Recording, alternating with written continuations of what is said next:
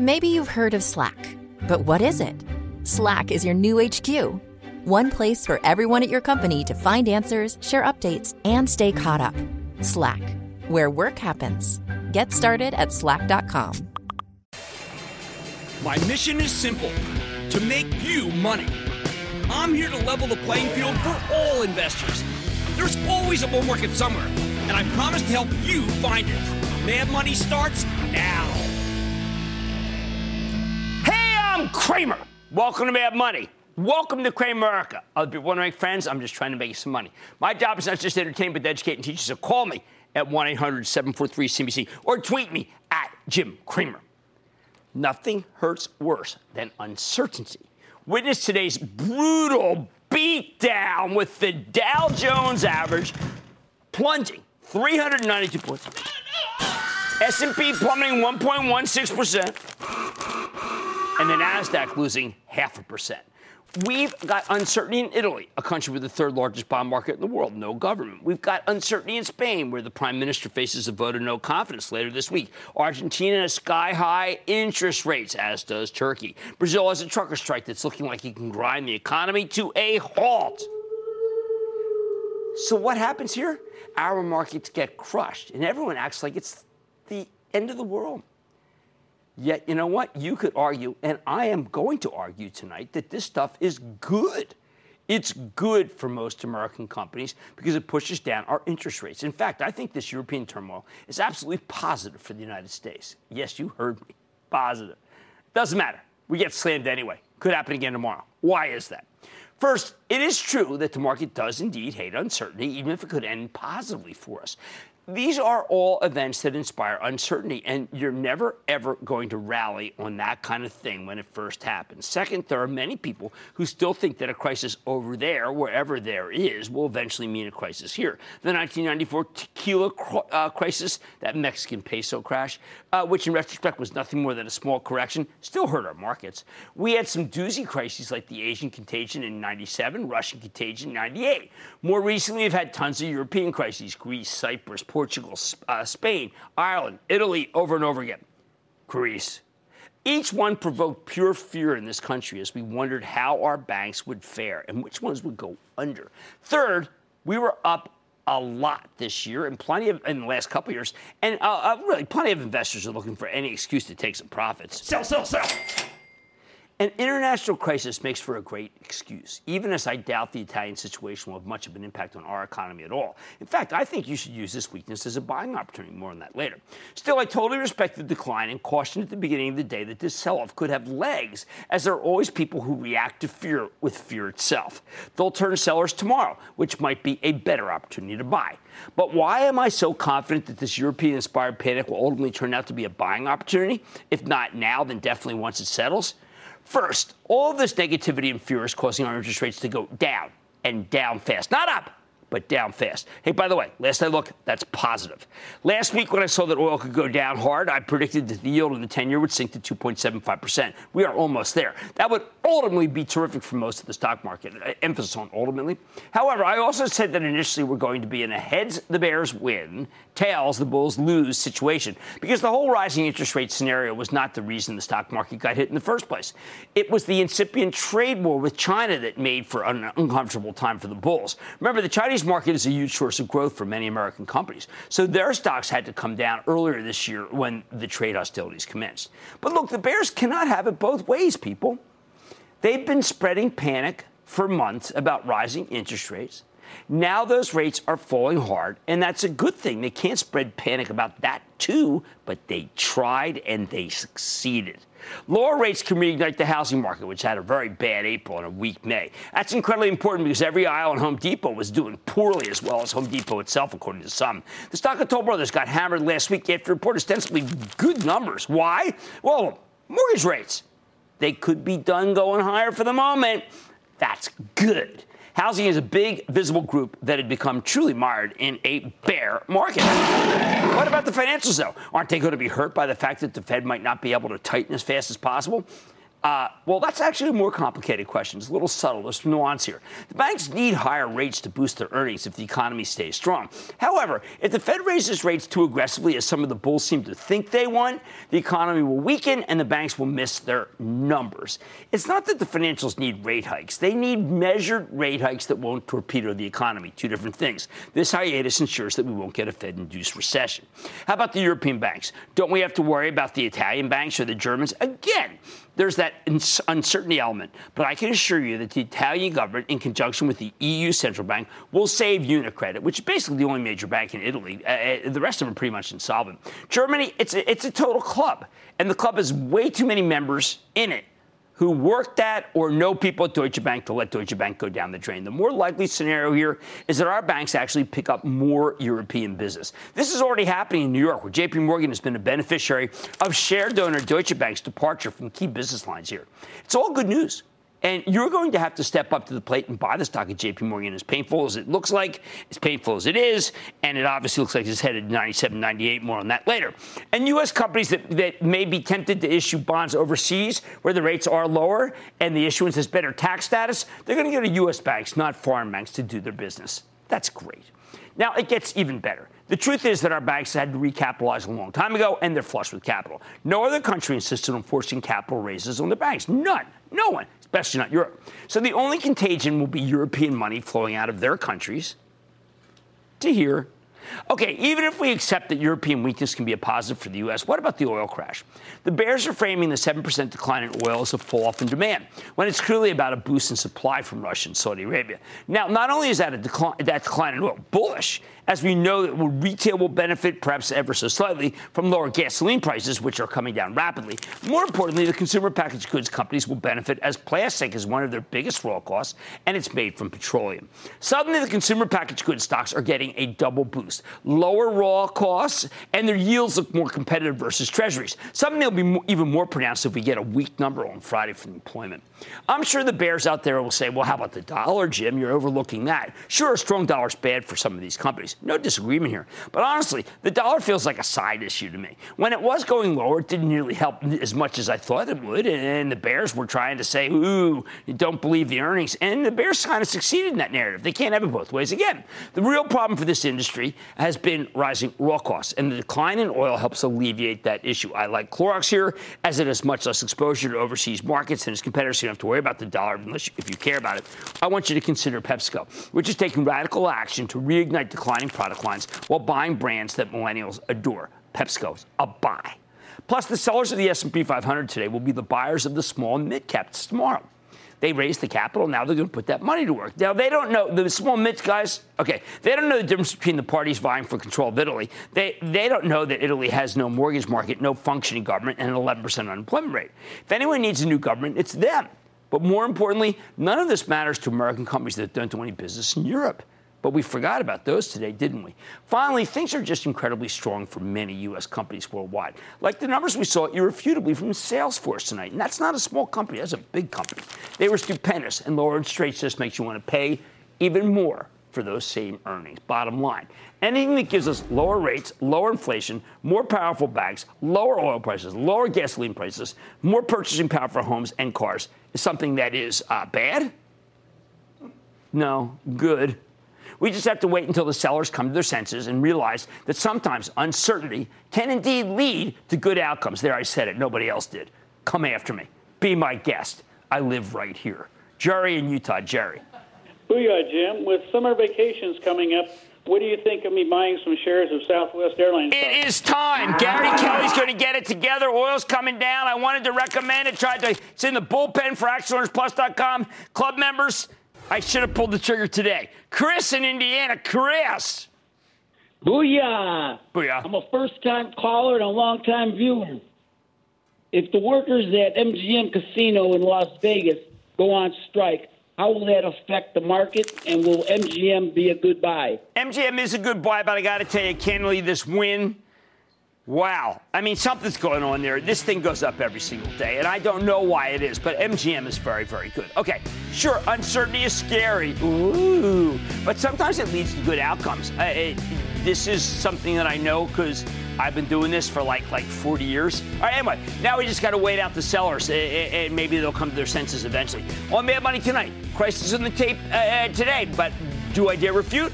I'm going to tell you why I disagree with the sell-off throughout this whole show. Then Salesforce's goal of reaching $21 to $23 billion in revenues by fiscal year 2022 just got more realistic. I'm digging into the record quarter with the one and only Mark Benioff. And oil's not well after hitting a 3-year high. The hot commodity's back on a decline. Which direction do you trust and what does it mean? I'm going off the charts, so stick with Cramer. Don't miss a second of Mad Money. Follow @Jim Cramer on Twitter. Have a question?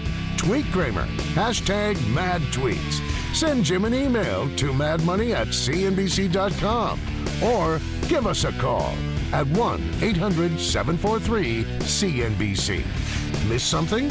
Head to madmoney.cnbc.com.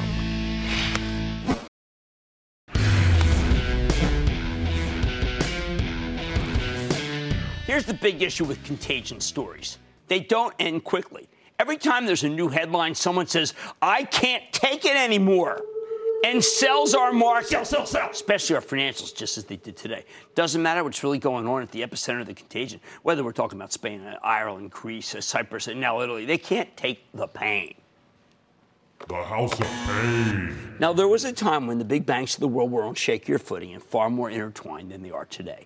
Back then, these contagion stories had some gravitas. That's no longer the case. These are reasons to buy our banks, not to sell them. But try telling that to the sellers who panicked today. In the old days, it made sense for the U.S. market to go down off of an Italian financial crisis. 7 years ago, we had a similar situation in Italy. At the time, the European Central Bank was raising interest rates to fight non-existent inflation, when the real illness was deflation. Jean-Claude Trichet, the now disgraced central bank chief, raised interest rates twice right into the teeth of recession. Jean-Claude Van Damme would have been a better central banker. On November 9th, 2011, the Italian 10-year hit 7.48 as their government broke down. Sound familiar? The turmoil caused buyers to avoid new Italian bond issues. Sound familiar? Worrisome, as Italy's the third largest bank. Get used to hearing that because it's meant to freak you out. The spillover was instant. The Dow plunged 389 points from 12,170 to 11,781 in a move that was as catastrophic as it was ridiculous. I say ridiculous because in retrospect, there was no impact whatsoever. A new central banker, Mario Draghi, took over the ECB and started his bond buying program, which made the Italian bond market among the greatest single investments in history, right when almost every expert was telling us it would collapse. The carnage before Draghi's appointment was predictably concentrated in individual financials all over the globe. But let's just stick to home with this oldie but goodie. A JP Morgan stock dropped from 35 to 32 on that big down day, and before rallying a bit, and then finishing November of 2011 at $28. Turns out, get this, $28, right? Do you know it was the last big buying opportunity before the stock quadrupled? Can you imagine a quadruple? This faux European scare sends the world's premier financial down hard, and then you get an inconceivably magnificent run in a big cap bank stock. I'm sure right now there are people saying, whoa, scary. I'm going to sell JP Morgan down to 100 because there's someone who's going to want to sell it at 98. And the guy who's selling it at 98 says, I got to get it for 97. No, just let me tell you something. It's very akin to 35 to 28, even as what they should have been thinking about was buying it at 28 and then enjoying it to 119. That's how it works in real world, but not how it works in emotion world. The panic comes first. I am sure at 103 we get stories about Deutsche Bank about ready to collapse, and you shouldn't be aggressive with the bank stocks. I want you to buy into that decline, which is what I told members of the ActionLaunchPlus.com club this very day. Why does this happen? Part of it comes down to the mentality of whoever shoots first wins. Nobody likes to say, listen, I'm not going to shoot. Look, we'd all love to hear if nobody shoots, nobody gets hurt. But some hedge funds sense short opportunities, while others don't like the action in the XLF. That's the ETF. And still others say that Europe will delay rate hikes so the bank's net interest margins won't go higher. Plus, you have a whole contingent of people who genuinely believe that our banks are still on the hook to European banks, even though it's simply not the case. Remember when Societe Generale was supposed to bring down Morgan Stanley? What a buying opportunity that was, $11. Now, as I mentioned at the top, European turmoil is actually good for our banks. Italy itself is underbanked. There's no mortgage market. Wealthy Italians would much rather have their money in our banks than UniCredit, which is the only truly solvent entity in the entire country. And let's be honest, there are good reasons for Italy's political instability. They have an incompetent and stifling bureaucracy, not to mention 11% unemployment. The regulations are beyond confounding. They're crazy. And it's incredibly difficult to do business there without running afoul of the authorities. The whole system seems almost designed to extort kickbacks. That's why these crises seem to last forever. Too many moving parts. Put it all together. Combined with the prospect of a bizarre government coming in, that strange fusion of Donald Trump and Bernie Sanders, and you can see why people are freaked out. But look, the last time Italy caused a gigantic sell-off in 2011, I was on a panel in Michigan asking the Republican presidential candidates what they do about the European debt crisis, particularly Italy. To a person, the candidates said the Europeans would handle it. Playing the journalist skeptic, I scoffed at their lack of knowledge. Yet they were right. It didn't matter. So if we keep getting slammed by Italy, and we'll just get better and better buying opportunities in things like JP Morgan. Ooh, scary at 103. Really scary at 100. Got to avoid at 98. Next stop, how about 200? All right, much more mad money ahead. Oil, double in trouble. I'm going off the charts of the spell that's been cast on black gold. And on a daily today, it's time to fall back on powerful themes. I'm going one-on-one with the visionary CEO of Salesforce to talk about still one more record, unbelievable, broken record quarter. Then, time to talk trash. I'm sitting with the CEO of Covanta, get the latest from the industry. So stick with Cramer.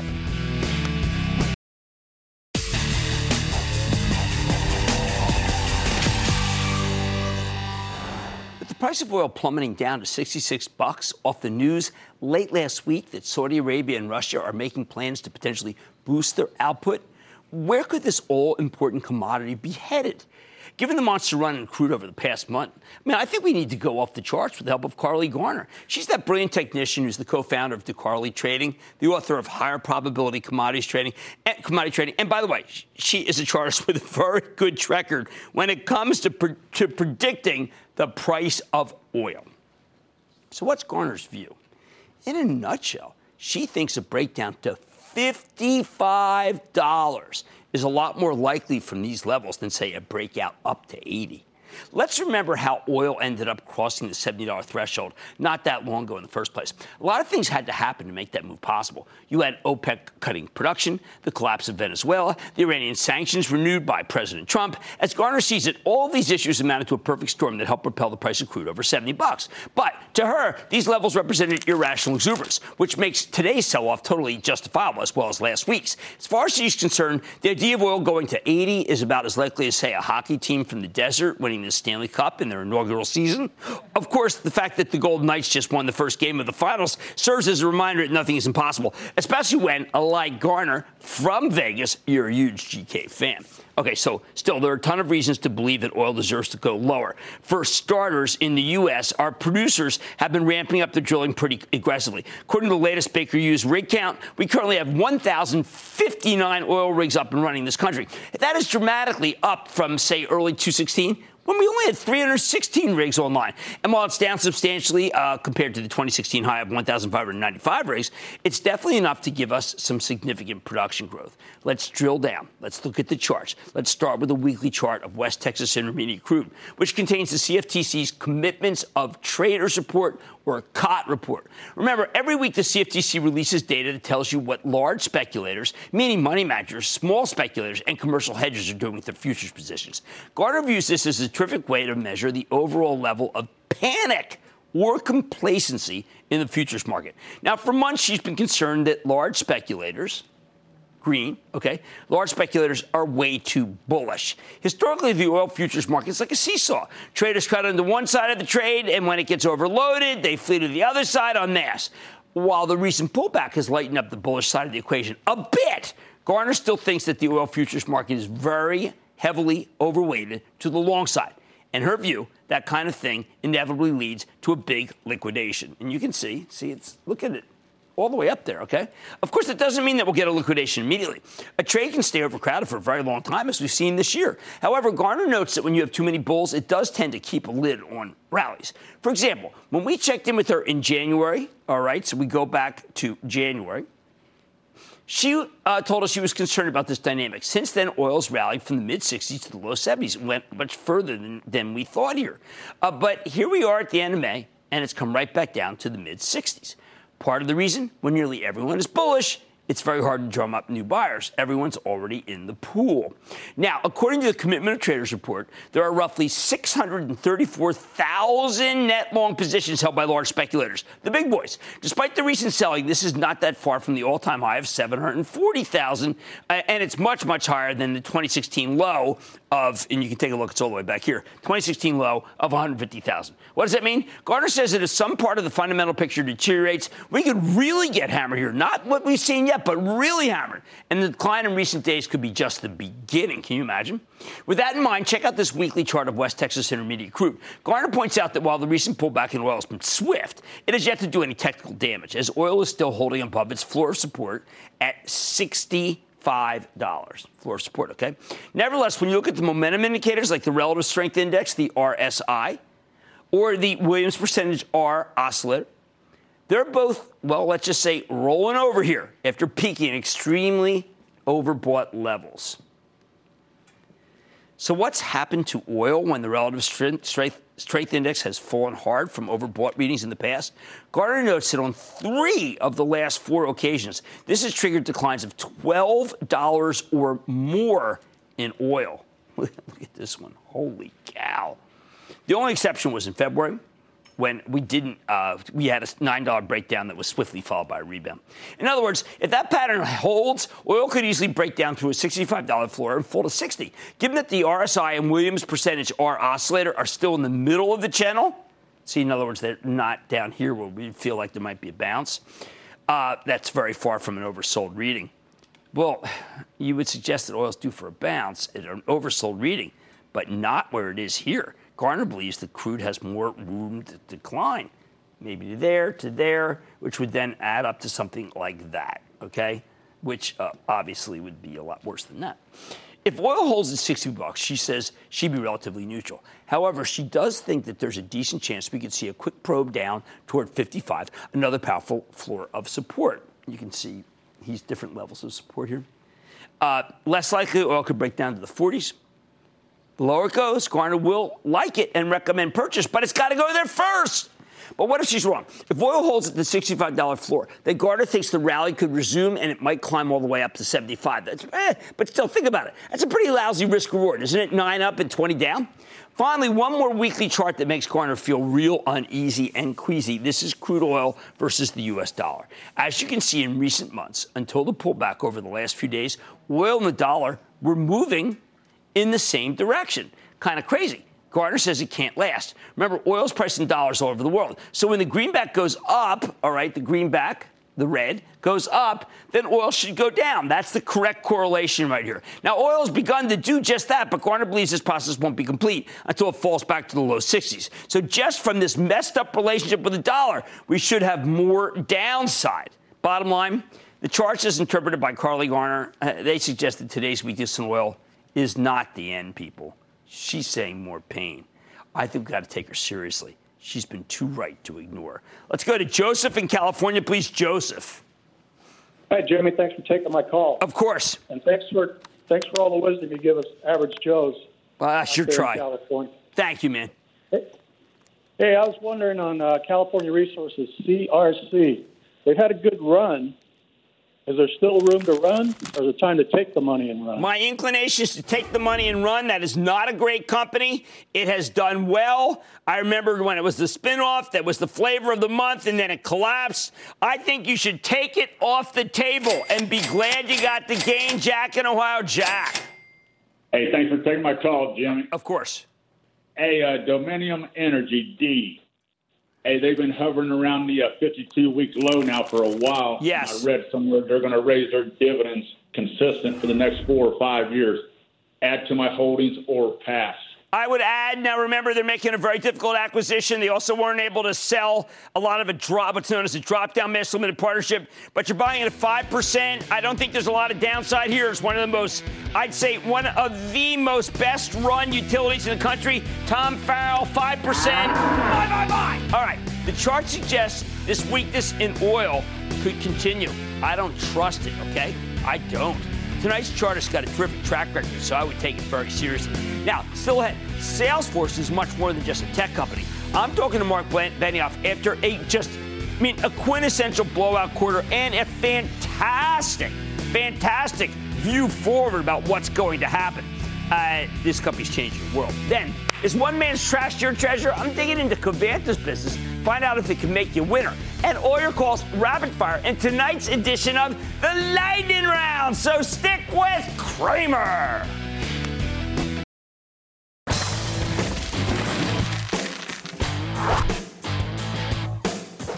On a hideous day like today, when everybody's freaking out about Italy and newfound fears of a Eurozone breakup, you need to fall back on powerful long-term themes that will keep plowing forward regardless of any geopolitical turbulence. Themes like cloud computing.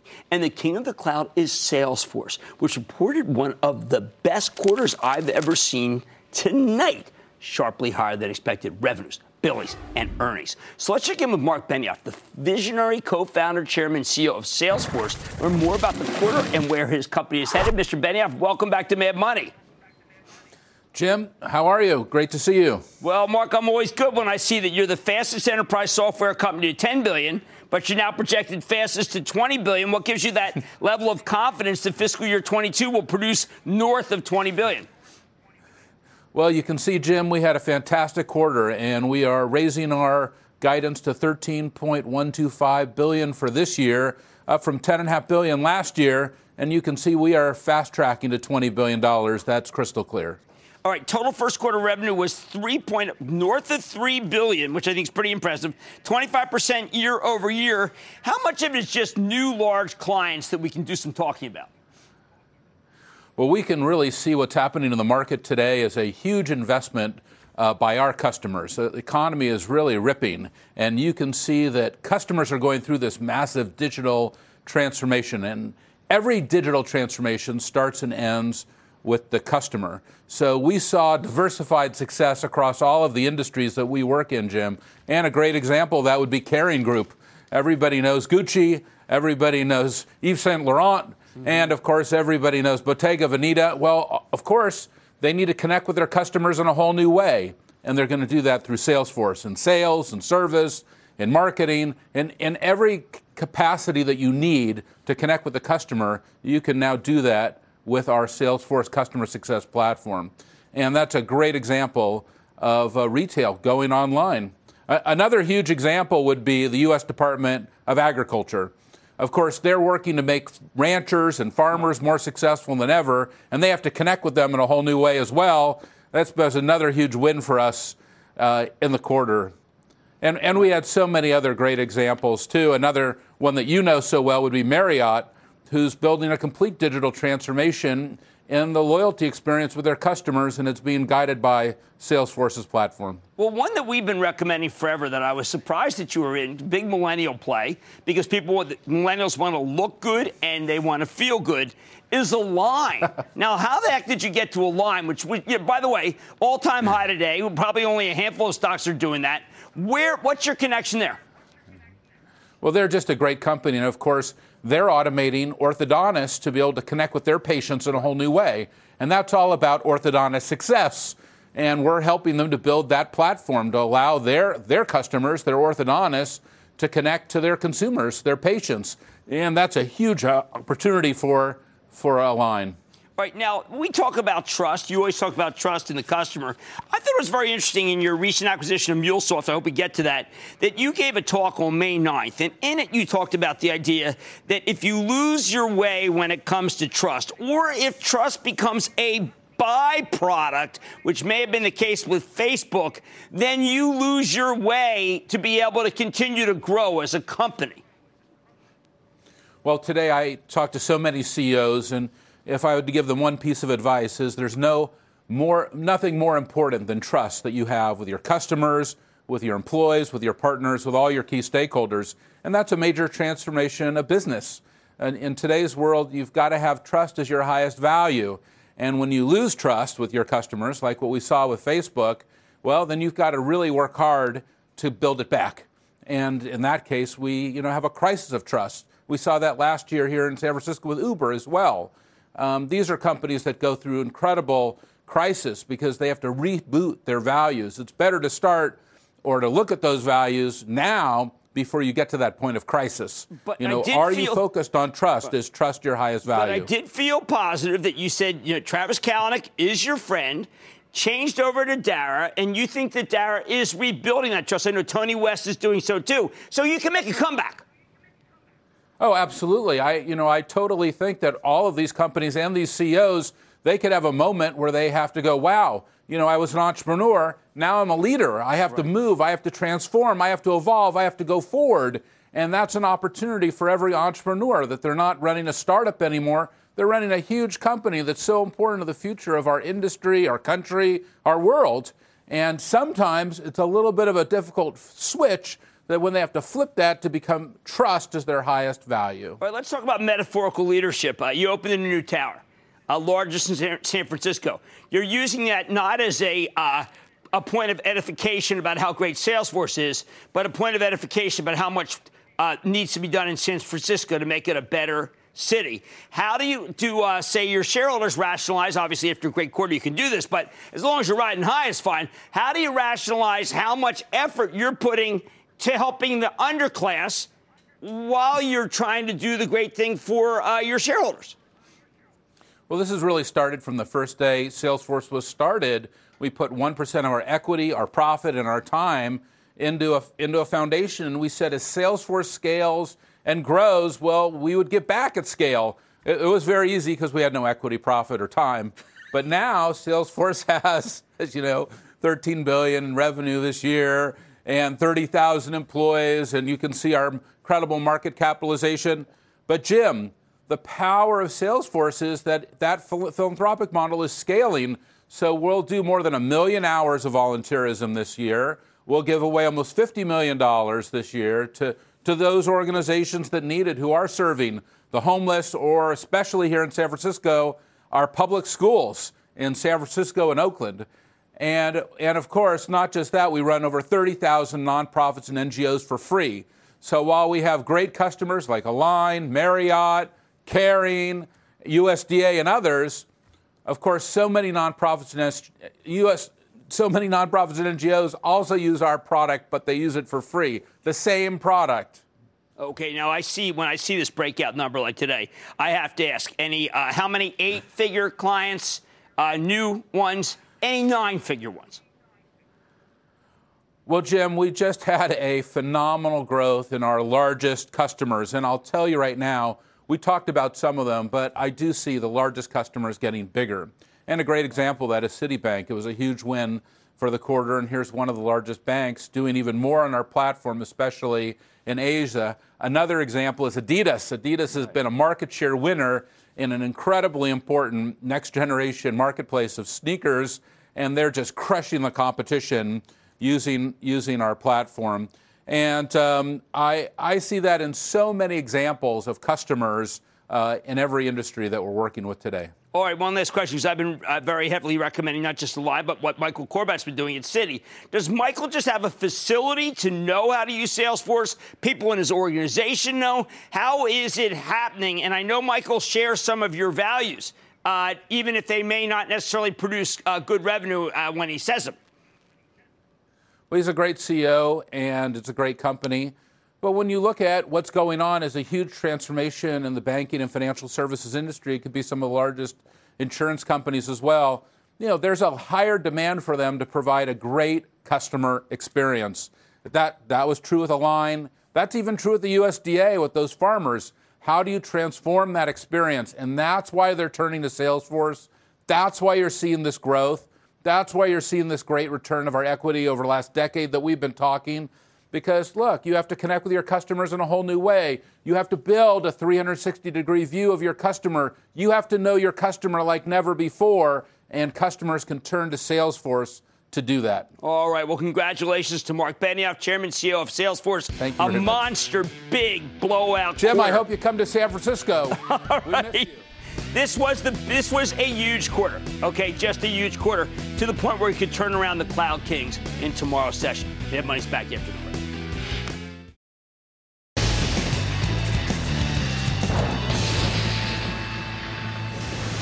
It is time. Time for the lightning round.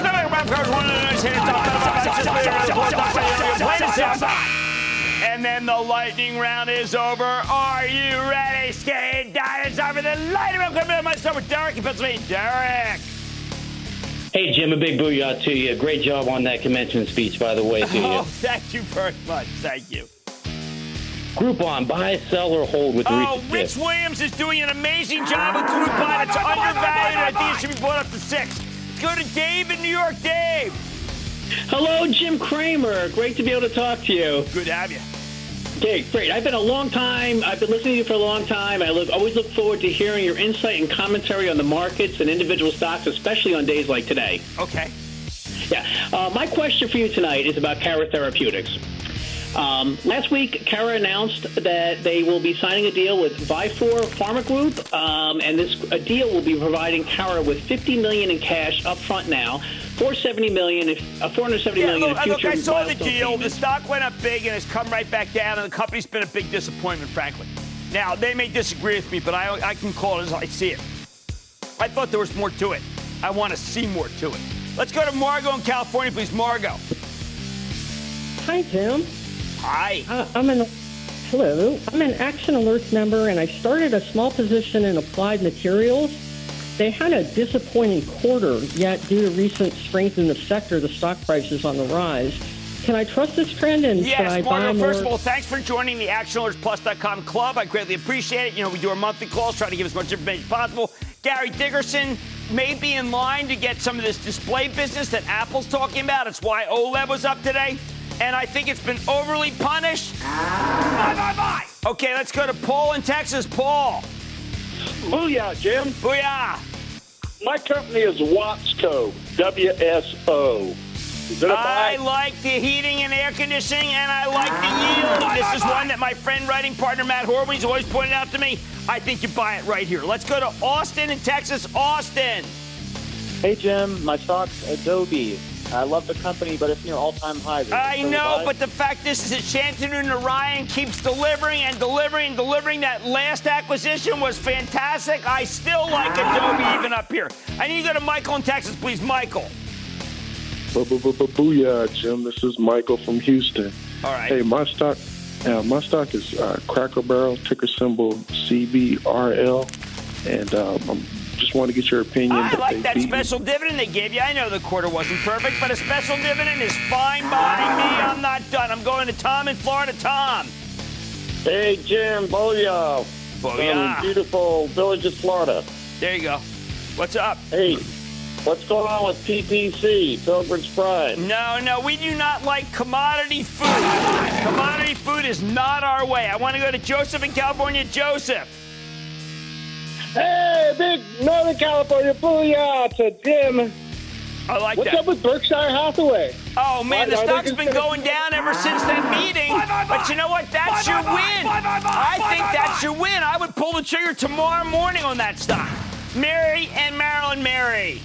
Yes, I watch your show for 20 years or more. I enjoy it very much every day. Thank you. Clovis Oncology, I bought it at 91. Is it a good company? What do you think? It's completely speculative. It's losing a fortune. You have to hope that it gets some sort of bid or something. So I'm going to say, don't buy. And that, ladies and gentlemen, conclusion of the Lightning Round.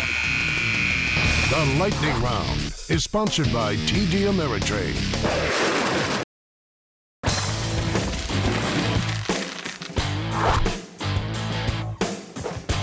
This morning, the New York Times ran a story that surprised a lot of people. Your recycling gets recycled, right? Maybe or maybe not. And the gist of this, we used to send tons and tons of our recyclables to China, but because of new anti-pollution regulations in the People's Republic, they don't want to import garbage anymore. Without that market, a lot of our recyclable paper and plastic is ending up in landfills. That's not great for the planet, But where others see problems, I see opportunities to help you try to make money, which brings me to Covanta Holdings, CVA, a waste disposal company that has a huge waste-to-energy business. Every year, they convert about 20 million tons of trash into clean, renewable power, while also recycling roughly 550,000 tons of metal. Even if Covanta doesn't take anything from the China garbage buildup, the very fact that we're practically swimming in trash here is good for their business. Now, the company just reported a strong quarter at the end of April, but the stock has struggled to gain traction here. It's down about 5% year to date. So will it continue to languish, or could this stock turn out to be the proverbial trash to treasure asset? And by the way, it's got a very high yield. Let's take a closer look with Stephen Jones. He's the president and CEO of Covanta Holdings. Get a better sense of his company's prospects. Mr. Jones, welcome back to Mad Money. Good to see you, sir. Thanks, Jim. Appreciate it. Thank you for coming on. All right, first, you probably read that New York Times story. Yes, I did. This is obviously good news for your company, right? Yeah, it is. So China in early 2018 put in something called the policy called the National Sword Program. And it basically what they've said is they don't want to take contaminated plastics, recycled plastics and paper. And so if it's contaminated, they're rejecting it. And so that's caused a kind of backup in the recycling industry here in the U.S. So, but some of that, like contaminated, for instance, you guys have a good business in medical waste. Right. So, I mean, I think you're probably ready to handle some of this bad plastic. So our preference is to have the recycled material get recycled. I'm sure you're at home religiously putting your plastic in the plastic bin, paper in the paper bin, so you'd like to have it recycled. I think it's a shame, as you mentioned in the intro, for this to be being buried into a landfill.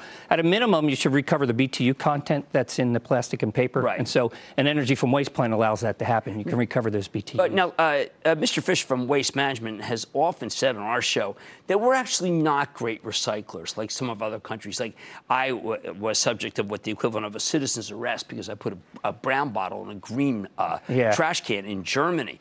I mean, can we ever get serious in this country, or are you still okay?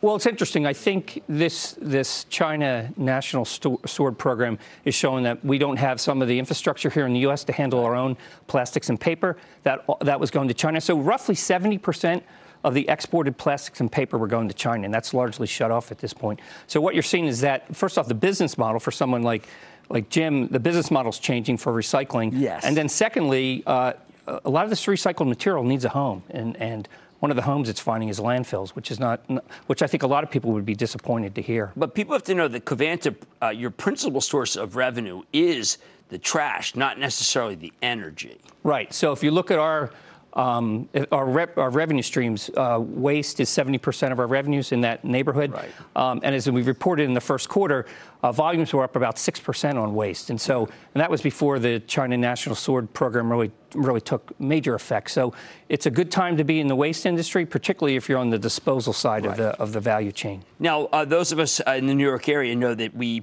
passed this 91st Street Marine Transfer Terminal. That's a big piece of business for you. Yeah, so we have one marine transfer station already online. That's the Queens Marine Transfer Station. The 91st Street, we got the notice to proceed on that transfer station. And so we're in the process now of buying equipment. That'll start up about Q1 of 2019. Okay, now I have a friend who's in an outfit called Aero Aggregates, and they take green glass, and they're using it to be able to make it so that it's fill for roads, much cheaper than aggregate.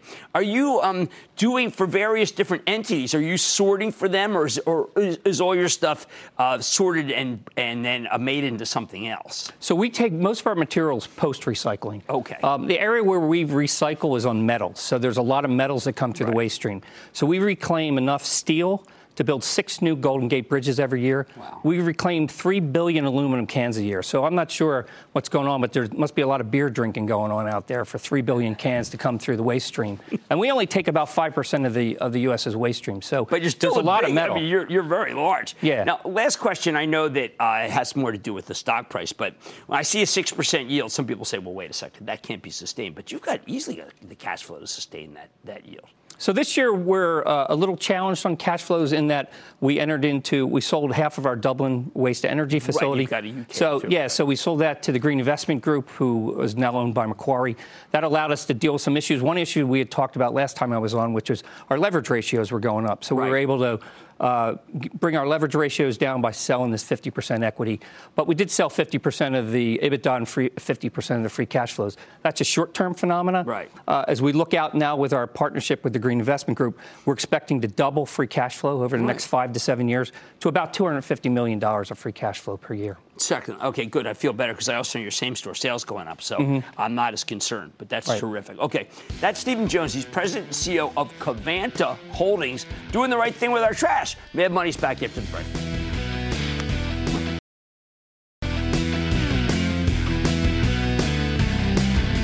I want you to remember the example I gave of J.P. Morgan the last time we had one of these Italian bond crises in November of 2011. Stock fell, 35 to 32, then to 28. You know what the next stop was? 119. How do you think the people feel who sold it at 32, at 30, at 20? I'll tell you how they felt. They felt relieved. They felt like it was a big steamer trunk. They were carrying it, and it went away, and they said, oh, I feel so good. But you know what they feel like now? Idiots, morons, and chowderheads. I like to say there's always a bull market somewhere. I promise I'll find it just for you right here on Mad Money. I'm Jim Cramer, and I'll see you tomorrow. CNBC's Workforce Executive Council is a premier group of C-suite human resources executives from leading companies across the country. It offers a members-only portal and chat, plus exclusive industry content, with access to breaking news calls and digital networking experiences. The network and resources HR leaders need now. Apply to the Workforce Executive Council at cnbccouncils.com/WEC.